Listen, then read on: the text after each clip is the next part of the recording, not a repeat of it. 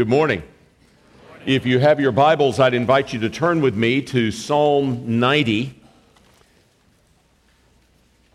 While you're turning there, and I hope you'll keep your Bibles open, we've got several places to look at together today as background to this psalm, not the least of which is Psalm 89, which is where the passage I was in when I was with you the last time.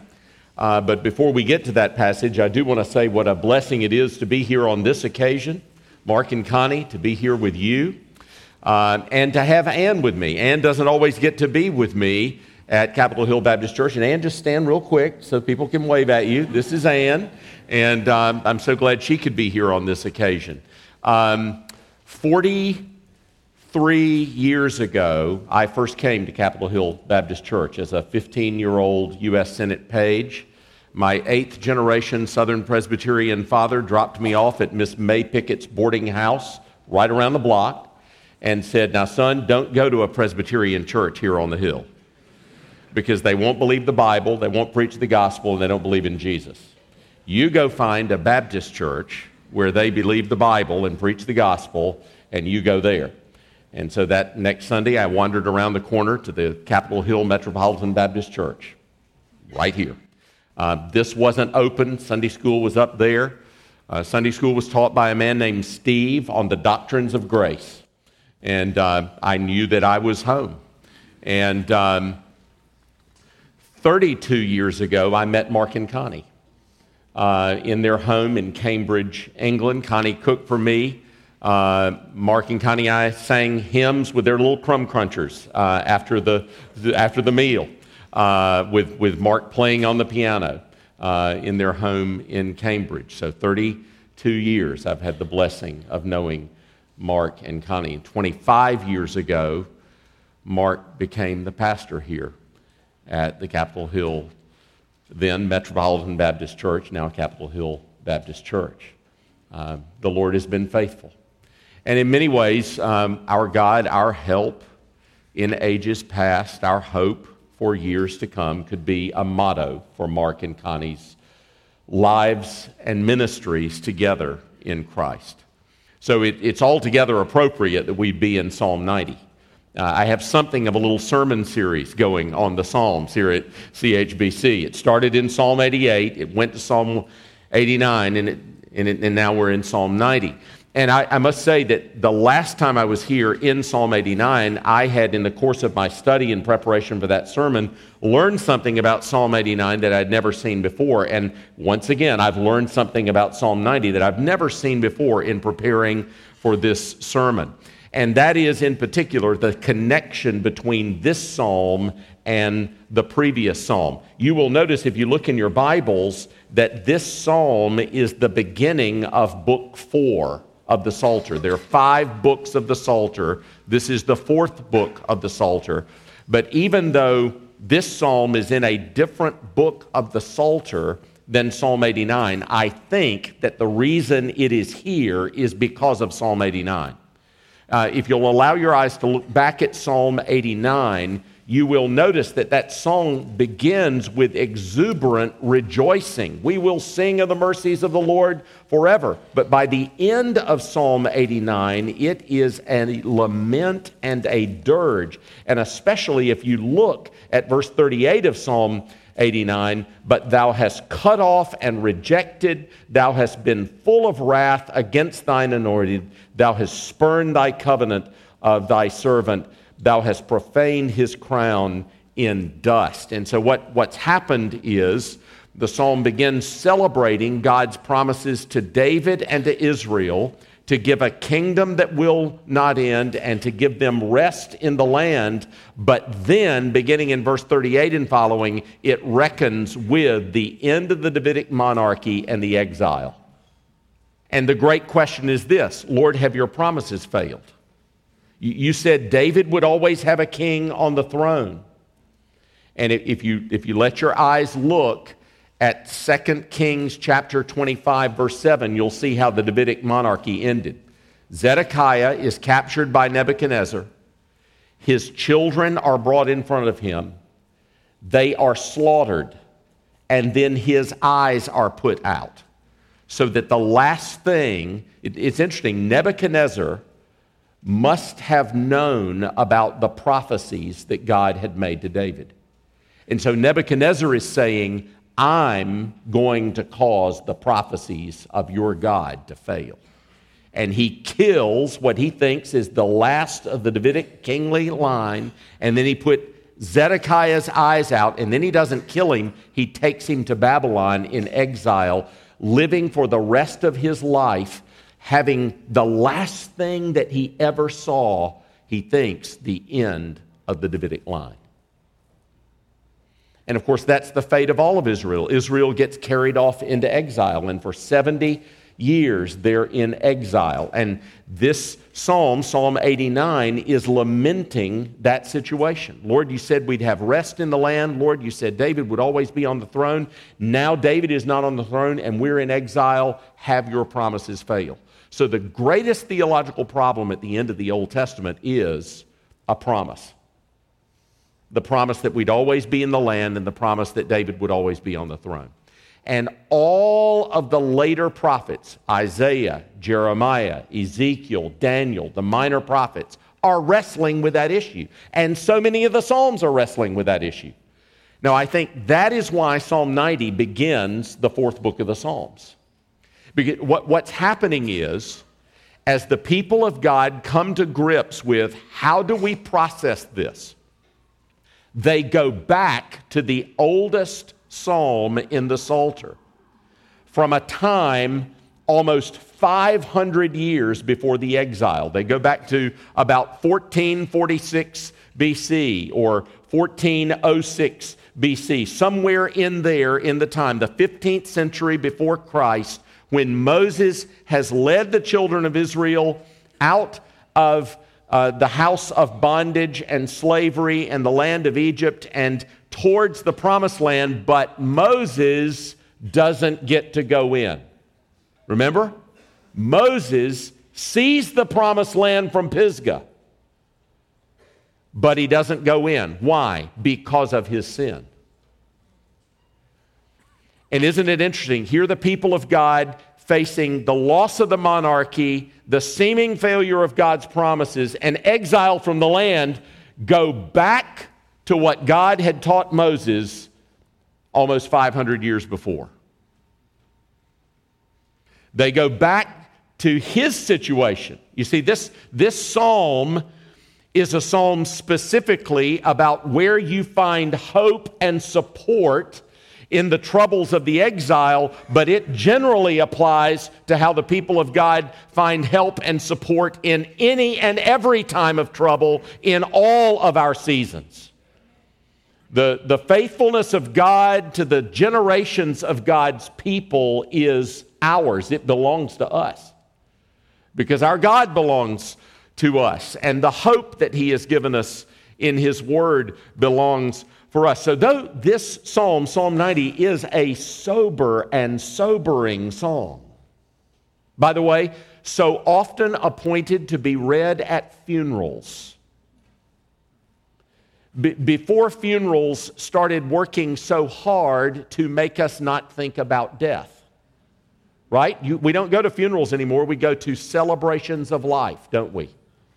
Now, there's a Christian way to do that, but there's a Disney way of doing that, right? And most of our generation does the Disney way, right? Let's not think about death. Let's not think about pain. Let's not think about loss. Let's not think about the brevity of life. Let's not think about the length of eternity. Let's not think about the weight of sin. Let's celebrate life. And let's tell funny stories and cute remembrances and try and mute and dull the raw pain that ought to be here, because we know this is not how it was supposed to be. And so this psalm used to be read at funerals. Why? Because it's raw and it's real and it's sober and it's sobering, but it is filled with hope. And so I want to look with this psalm with you today. As we do so, let me just outline it. As I've thought about outlining this psalm, I have outlined it about 40 ways in the last month. I honestly have. partly because all of this psalm is about God. I mean, the whole thing is about God. So when I give you this outline, don't think that the whole thing isn't about God. The whole thing's about God. But you could outline it this way. First section, verses 1 and 2, God. God, our home. Second section, verses 3 to 6, death and the brevity of life. Third section, verses 7 to 11, sin and judgment. Sin, the cause of death, death, the judgment of God. God, death, sin. And then verses 12 to 17, grace. I mean, the psalm itself sounds like a gospel outline, doesn't it? God, death, sin, grace. It is. It is. We'll get there over and over. But don't, as we work through it, please remember this. It's all about God. It's all about God. In the first half of the psalm, our God is contrasted to us. But the contrast is meant to be an encouragement, not a discouragement. He's contrasted to us, but that's meant to be an encouragement, not a discouragement. The second half of the psalm is a prayer. So 1 through 11, contrast. 12 to 17, prayer. You're already beginning to pick up on how many outlines I've had of this psalm. But they all make sense because God has the power in His inspired word to say more than one thing at once, but we human beings can't say more than one thing at once. We have to say one thing at a time. And so He tells us a lot of things in this psalm. Well, let's give attention to God's word, and before we do, let's pray and ask for His help and blessing. Our Heavenly Father, we do not live by bread alone, but by every word that proceeds from the mouth of God. The grass withers, the flowers, they fade and they fall, but your word stands forever.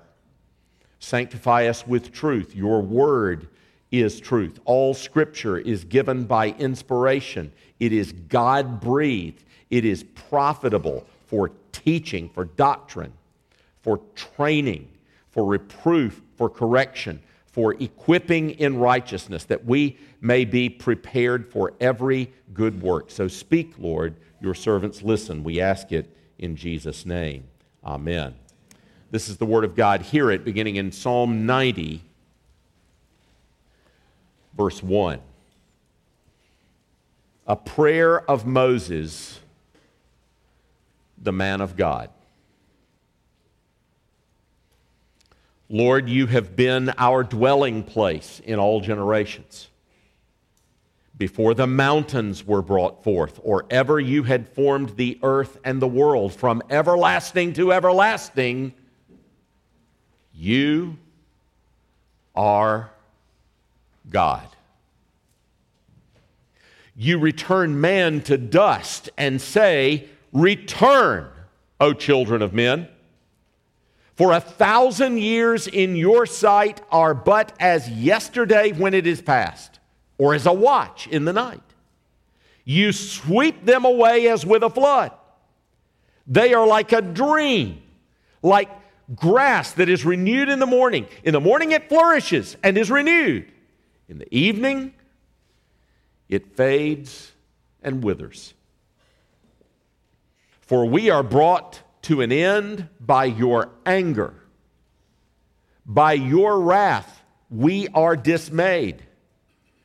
You have set our iniquities before you, our secret sins in the light of your presence. For all our days pass away under your wrath. We bring our years to an end like a sigh.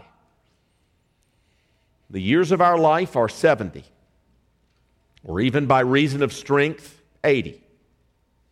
Yet, their span is but toil and trouble.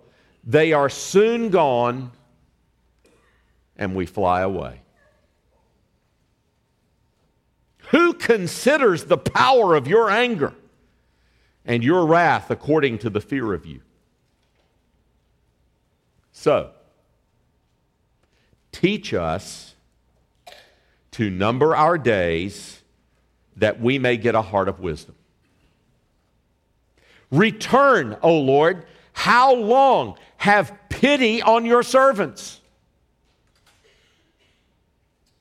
Satisfy us in the morning with your steadfast love, that we may rejoice and be glad all our days.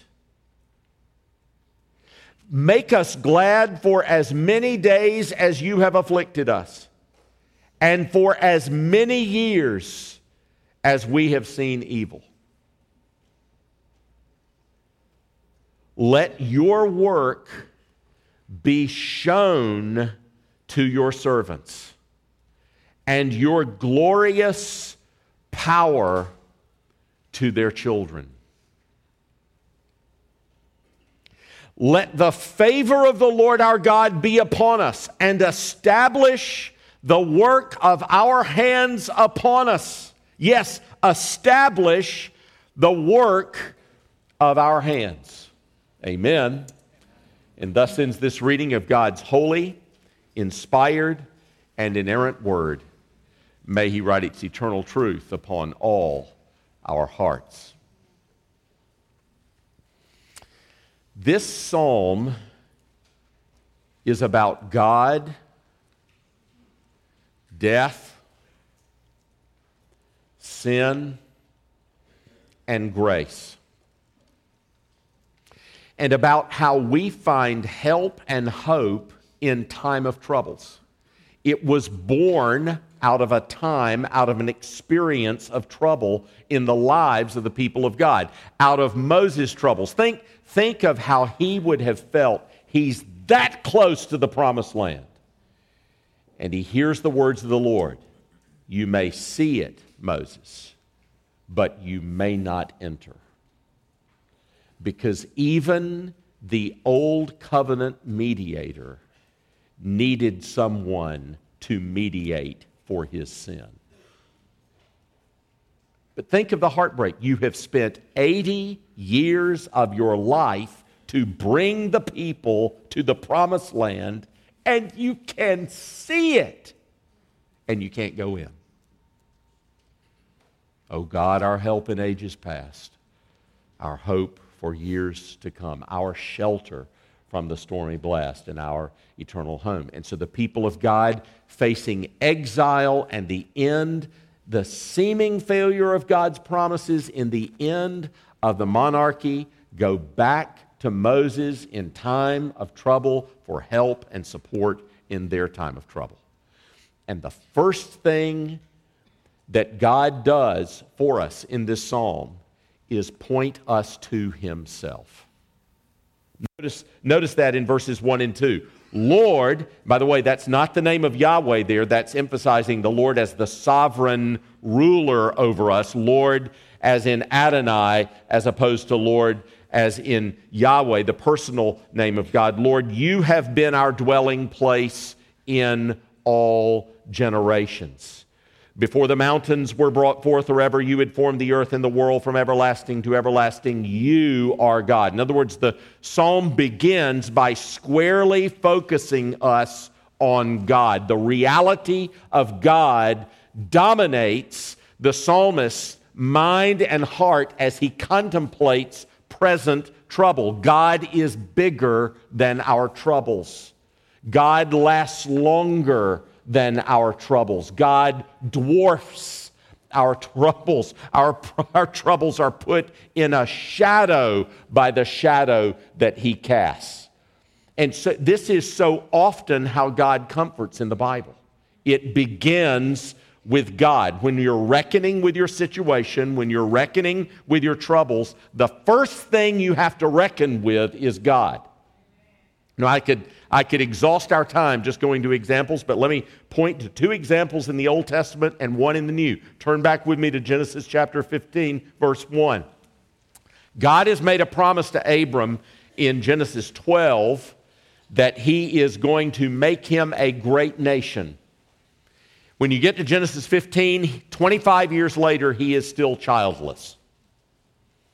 Now, he has won a great battle against the Canaanite kings, and he's rescued his nephew Lot, and he has come back with treasures from his conquest, and God comes to him a second time in Genesis 15. He's been spared against his foes. He's been prospered in battle, but he still doesn't have a son. And how does God announce himself in Genesis 15:1?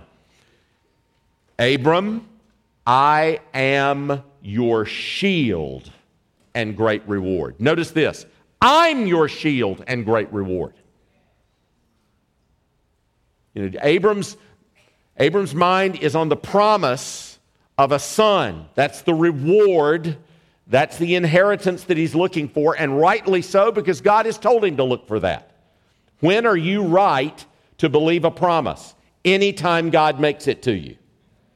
Okay? So Abram's not wrong in believing that promise. But what is Abram's greatest reward? God himself. So I'm a shield to you and your great reward.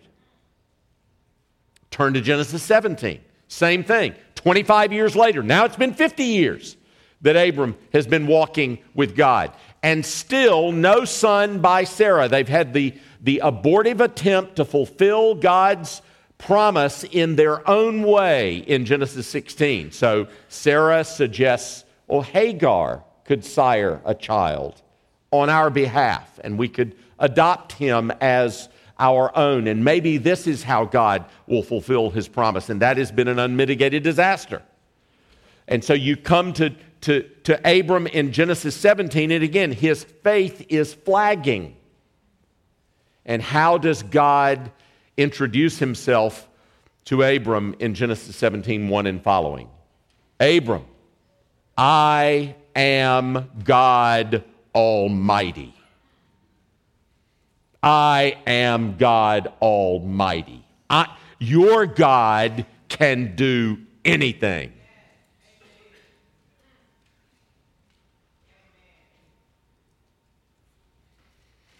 The Chinese evangelist Leland Wong on his stationery had two scripture verses.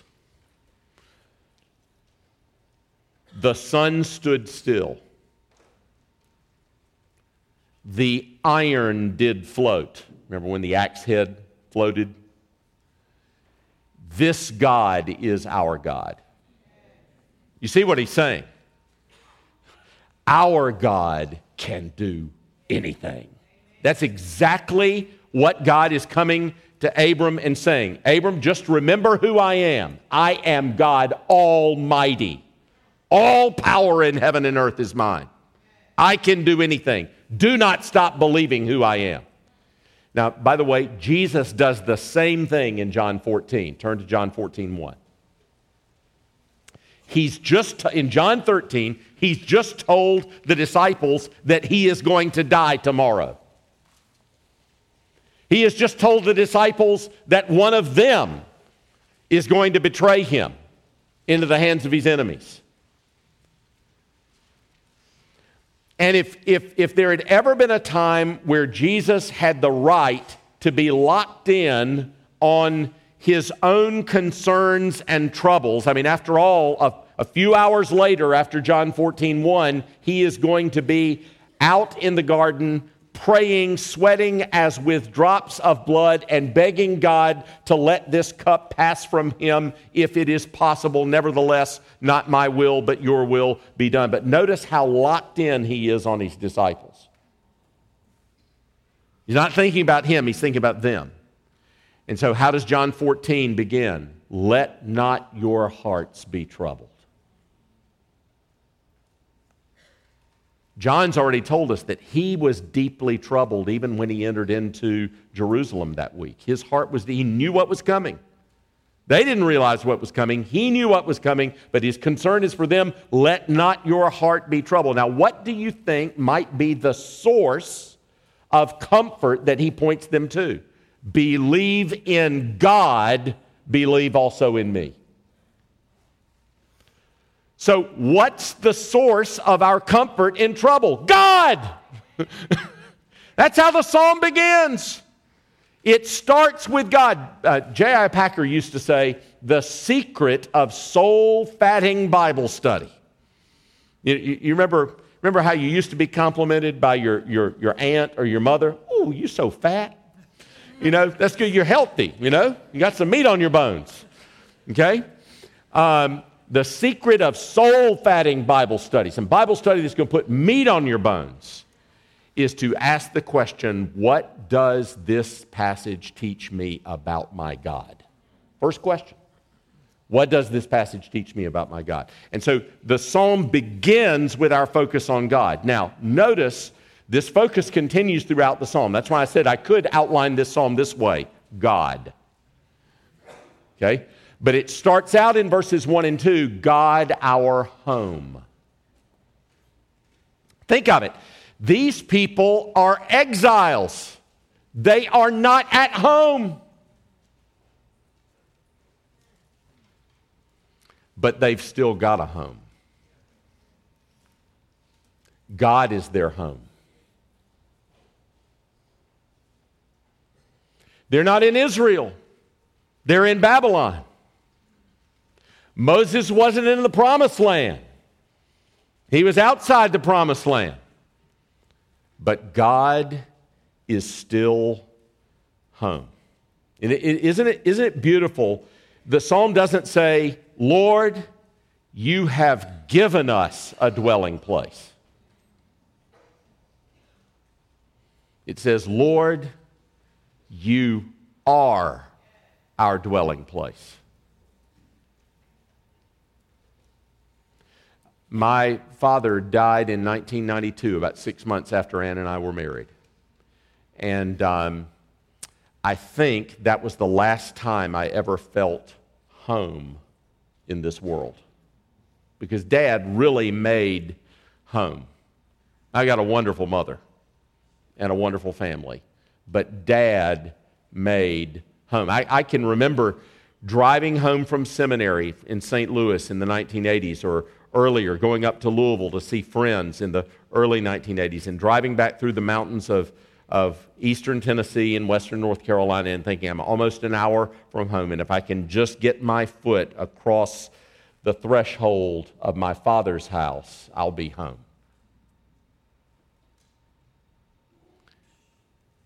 And the psalmist says, God is home. He's always been our home.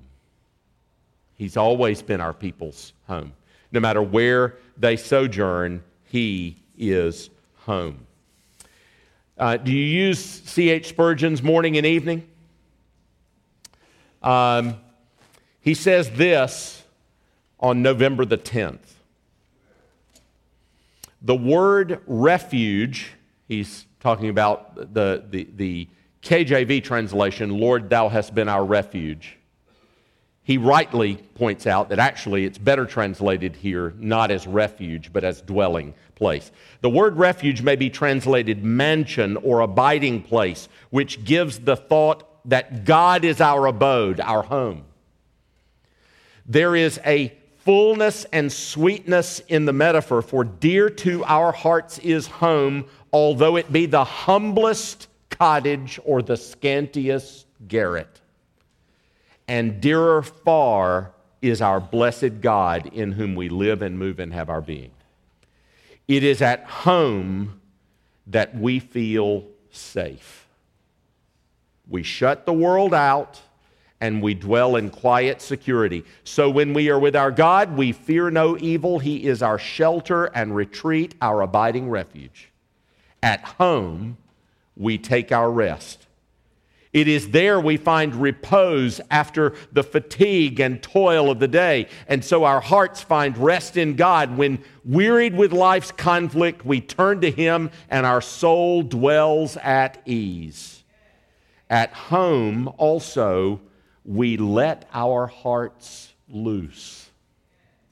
We are not afraid of being misunderstood, nor of our words being misconstrued. So when we are with our God, we can commune freely with Him, laying open all our hidden desires. For if the secret of the Lord is with them that fear Him, the secrets of them that fear Him ought to be and must be with their Lord.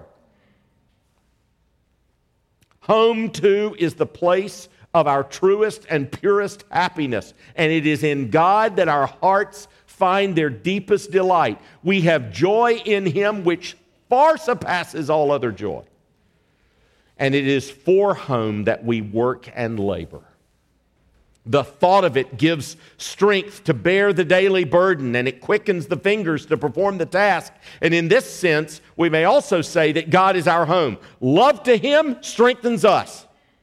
We think of Him in the person of His dear Son, and a glimpse of the suffering face of the Redeemer constrains us to labor in His cause. We feel that we must work, for we have brethren yet to be saved, and we have our Father's heart to make glad by bringing home His wandering sons, and we would fill with holy mirth the sacred family among whom we dwell. Happy are those who have thus the God of Jacob for their refuge. That's our God. He's our home. God is our home. Wherever we wander, God is our home. We may be pilgrims, but we have a home, and that home is God. But then death immediately is before our eyes in this psalm. Look especially in verses 3 to 6. You return man to dust and say, return, O children of man. Now, clearly Genesis 1 to 3, and especially maybe Genesis 3, is on the mind of Moses as he writes this psalm. Turn back to Genesis chapter 3. Look at verse 19. In God's judgment against Adam for his sin, one of the things that He says is this: by the sweat of your face, Genesis 3:19, by the sweat of your face you shall eat bread, till you return to the ground, because from it you were taken, for you are dust, and to dust you shall return. Now listen to the language again in Psalm 90, verse 3, you return man to dust and say, return, O children of man. It's a picture of decreation, isn't it? In creation, God takes dirt and makes a man. In death, man, a living, breathing being in the image of God, returns to dirt and dust. It's decreation. And so the psalm asks us to reckon with death. And we have this contrast. We are ephemeral. God is eternal. Notice the next line. For 1,000 years in your sight are but as yesterday when it is past. We're gone like that. 25 years is a long time, but it's not. It's not.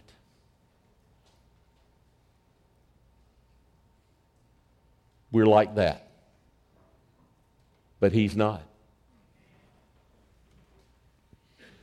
So isn't it interesting? There's a little play going on here. On the one hand, we are brought soberly before our brevity. But His eternality is not just a contrast to our brevity, it's a comfort for it. You see, Moses isn't just giving us an antithesis. We are short, God is long. We are brief, God is eternal. He's giving us an answer to our brevity, to our shortness. We are short, He is not. He is long, He is eternal. He is from everlasting to everlasting. In other words, it's not just a contrast between man the ephemeral and God the eternal. It's a comfort. So though our lives may seem like, Mark and I can remember when we thought we were young Turks.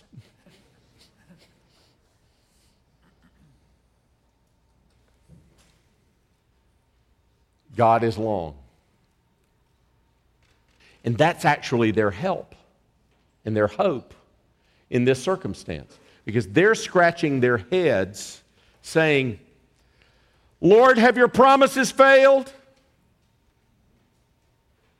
And he might as well have said, just hold on to your horses. In 600 years, I'm getting around to this.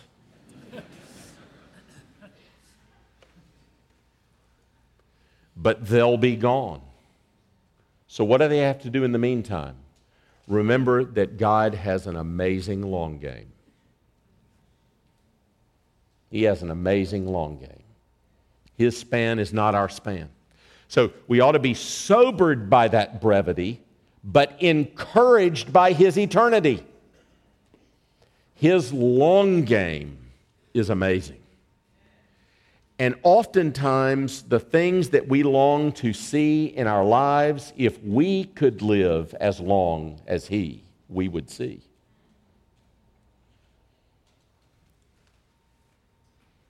Third, then He ties in death and sin, doesn't He? Look at, especially at verse 7. It's hinted at, isn't it, in verse 3? Return, O children of man. You've got Adam all over you there in verse 3, but it really focuses on the contrast between our shortness and transitoriness of life and His eternity. But when you get to verse 7, it's just blunt and very clear. We are brought to an end by your anger. Why is it that we're turned to dust?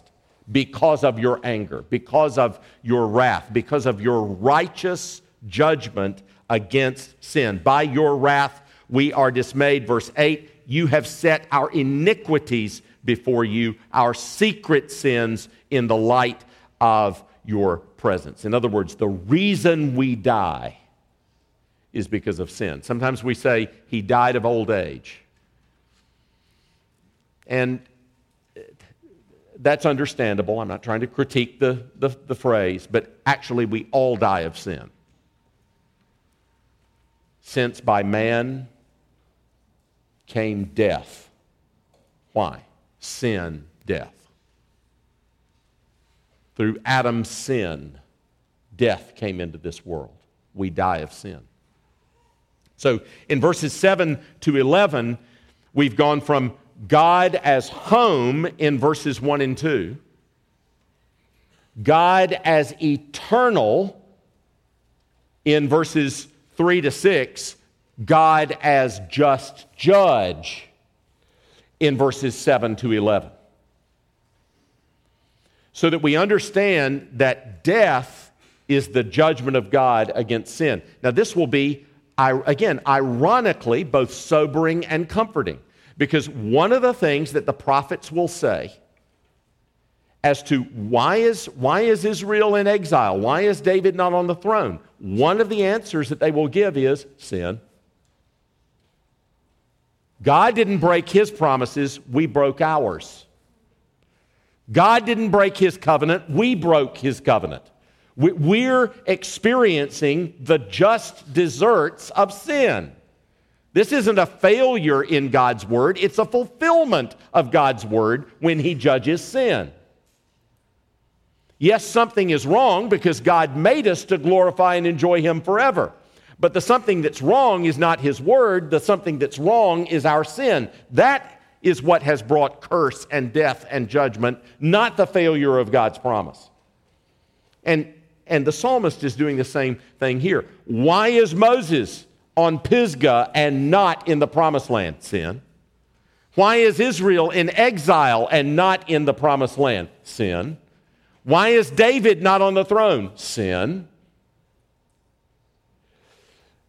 God is a just judge, and he will deal with our sins. Even, and notice those haunting words, our secret sins. I was talking to a faithful, godly minister who struggles with same-sex attraction. He is committed to the Bible's teaching on sexuality. Sex is for one man, one woman, in marriage, period. And he said to me, it's a dangerous thing for me to hide my sin. He needs to be in a context of friends in the ministry, and he has them, who know the struggles of his heart, lest he try to live one way outwardly and another way privately. Because our God knows our secret sins. It may be your secret sins that get you, the ones that nobody knows about. It's a dangerous thing for no one to know your heart. It's a dangerous thing for no one to know your heart. You need pastors and elders and close friends, family members in Christ who know your heart and who can fight the fight against sin with you. Because God knows our secret sins. They're ever before him. So the psalmist here is, he's pointed us to God our home. He's pointed us to God eternal. Now he points us to God as judge. This death, this exile, these troubles, it all gets back to sin. It all gets back to original sin and to the failure of our first parents, which has been passed down to all their descendants, descending from them by ordinary generation. So he begins this psalm just pointing us to God, God, God. Put your troubles and your sorrows in light of who God is. Now, then he starts to pray. That's the second part of the psalm. Let's go there. Now he starts to offer up petitions. There's 6 of them. 6 petitions he offers up in light of what he's taught himself and us about God. The first one is this: teach us to number our days that we may get a heart of wisdom. If life is short, if judgment is real, if sin is evil, if eternity is long, we need to number our days. We need to not be like the foolish virgins who were not ready and against whom the door was shut. We need to number our days. We need to remember that this life is not all there is. We need to remember what awaits us, and we need to be preparing for that far more glorious life. We are pilgrims here. Life is short. Eternity is long. Number our days so that we may get a heart of wisdom, so that we may live wisely. Don't presume on a day. Don't presume on a breath. Don't presume you'll wake up in the morning. Second, I love this one. Return, O Lord, how long? Have pity on your servants. It's clear there he's praying for mercy. But don't you love the way he does it? He's just said that because of our sin, God says to us, return. Because of our sin, God returns us to dust. So he prays back to God, Lord, why don't you return? Meaning, Lord, instead of showing your just judgment on us, instead of allowing your righteous wrath to condemn us, would you turn and be gracious towards us? Would you relent in that just judgment and be gracious to us instead? Show your compassion on us. Have pity on us. And just think about this for a second. In the temptation, it is Satan's design to ruin the crown of God's creation. And when Adam and Eve rebel against God in the first sin, one of the curses against them will be that the crown of God's creation will turn to dust. How does God reverse that? He causes the second person of the Trinity to take upon him dust, our flesh, and then to die in our place, tasting death. A death that he did not deserve, but a death that we did deserve. And then, don't miss this, to be buried. See what's happening? And then what happens? He returns. He rises again from the dead. And then he is seated at the right hand of God the Father Almighty, who makes the heavens and the earth. Now, just take in what has happened. Satan, in his temptation, and Adam and Eve, in their sin and rebellion, have caused the crown of God's creation to be reduced to dust. The sinless Son of God takes on our flesh. So now the dust of the earth sits on the throne of the universe. You see what God is doing? Satan, watch this. I'm going to put a human being at the helm of the universe in order to save my people. He is going to be fully human and fully divine at the same time in one person, as you confessed at the beginning of this service. Go back and read every word of it. And in that way, I am going to foil your design to destroy the crown of my creation, and I'm going to triumph through Jesus in saving them from their sins, and I am going to put human flesh on the throne of this world. Return, O Lord. How long? Have pity on your servants. Third petition, satisfy us in the morning with your steadfast love, that we may rejoice and be glad all our days. Satisfy us with that beautiful Hebrew word, chesed.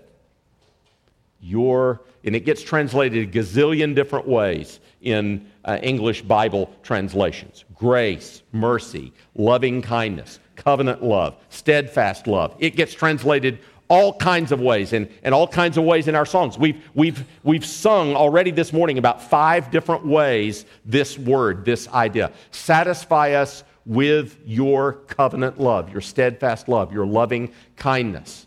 In other words, over and over in the Bible, it's acknowledged that our only hope is not us deserving to be saved or even being pitiable. Our only hope for salvation is in God and in God's love.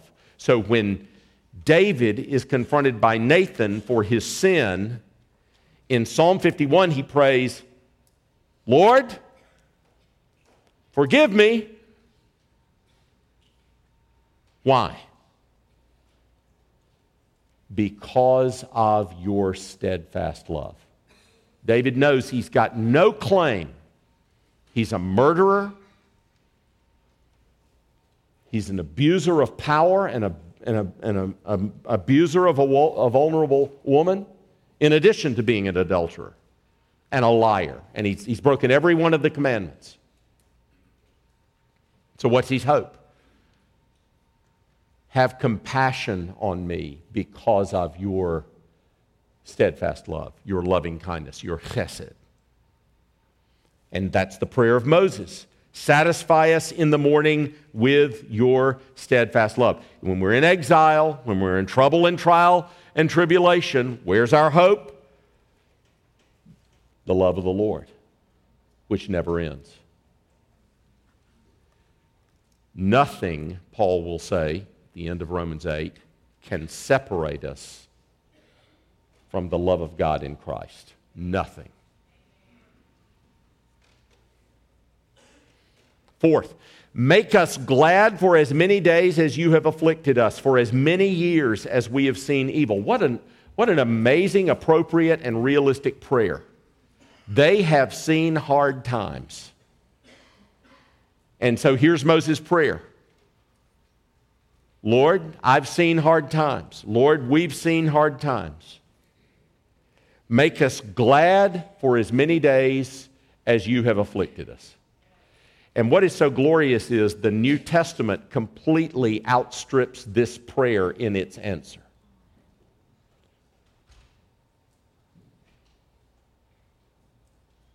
Glory inexpressible forever. Completely outstrips this prayer in its answer. Make us glad for as many days as you have afflicted us. How about eternal gladness? Will that do? Verse 16, let your work be shown to your servants and your glorious power to their children. In other words, Lord, show us your salvation. Show us what you're doing in this world. Let us get a glimpse of what you are doing in this world. We feel like where we are right now, we sometimes feel hopeless. We're in trouble. We're in exile. Some of your promises, we don't know how they're going to be fulfilled, but let us at least see some glimpse of your salvation. Isn't this what's going on with Simeon and Anna in the New Testament? You know, Simeon's prayer had been just, Lord, let me behold your salvation. It's really this prayer. Verse 16, I just want to see your salvation. And he holds Jesus in his arms. And he says, Lord, I can go home now. Because all I've wanted to see was your salvation. I wanted to see your work. I wanted to see what you were doing in this world. Don't miss this, Christians. No matter what's going on in your lives, God is doing amazing things here in this city and in this world all around you. He is showing his work. Don't miss it. All you have to do is have your eyes open. It's there. No matter what's going on in your life, he's doing it. The psalmist is saying, let your work be shown to your servants and to their children. I want my children to see your work, Lord. Not just me, I want my children to see your work. That's the fifth petition. And then finally, let the favor of our Lord, the Lord our God, be upon us. How? Establish the work of our hands. How is it that Moses wants God's favor to be shown to him? This makes perfect sense. Lord, I've worked for you for 80 years. You didn't let me take the children of Israel into the land. I just want to know that my work will not be in vain. I just want to know that you will use the labors that I have done in your name and for your glory. I just want to know that you'll just use them, Lord. Prosper the work of our hands. Establish the work of our hands. Make it count for something. Isn't that a great and practical prayer? And I've thought for 2 months, Mark, how he's answered that prayer to you. He has allowed you to see the work of your hands for Jesus Christ prosper. They're all around you. And they're all over places in churches around the world ministering the name of Christ. He's let you see the work of your hands. He's prospered the work of your hands. My friends, this psalm is meant to be a comfort to God's people. But if you don't trust in God, if your faith is not in Jesus Christ as is offered in the gospel, this psalm has no comfort for you, but sober warning. If God is not your home, you have no home. If you really haven't reckoned with death, you're not ready for it. If you're hiding your sin from everybody, especially yourself, you're right where Psalm 90 verse 11 says. Look at what he says. Who considers the power of your anger? And it's an amazing thing how we do not reckon with the consequence of our sin. But has it struck you the last 3 years, 4 years, and I don't know what it is. Is it because of social media? Is it because of the media in general in our world? How many times have the secret sins of famous people been opened before your eyes? Do not think that yours will remain hidden. And even if they are from the world, they are not from God.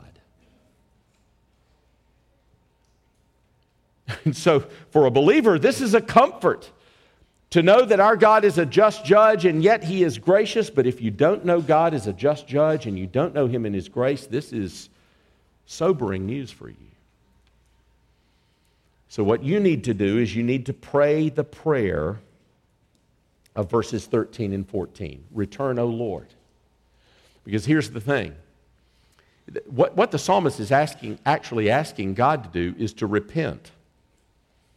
In other words, God, instead of showing us your just judgment, show us your grace instead. Repent. Turn from showing us judgment and show us grace. So here's the interesting thing. Before you can repent, God shows compassion. He turns, and that's why your turning matters. So here, I can tell you this. Many people who don't trust in God are afraid of His judgment. You're right to be afraid of His judgment. But here's the thing. Before you ever turn to Him, He's already turned to you in graciousness and compassion. Before you ever repent, the prodigal's father is already running to you to put his robe and ring on you. In fact, He's more ready to forgive you than you are to repent. He's more ready to receive you than you are to turn from your sins. So you need to repent, and you will find a gracious God waiting for you. And then you need to pray, satisfy me with your steadfast love. And He will. Because He has already given His own Son so that we would not perish, but whoever believes on Him will find everlasting life. Let's pray. Heavenly Father, thank you for your word. Thank you for the troubles of your people that by faith and by the grace of the Holy Spirit were worked into a comfort for us. Thank you that you comfort us with yourself. Grant that we would trust in Jesus so that all these comforts would be ours. We ask it in Jesus' name. Amen.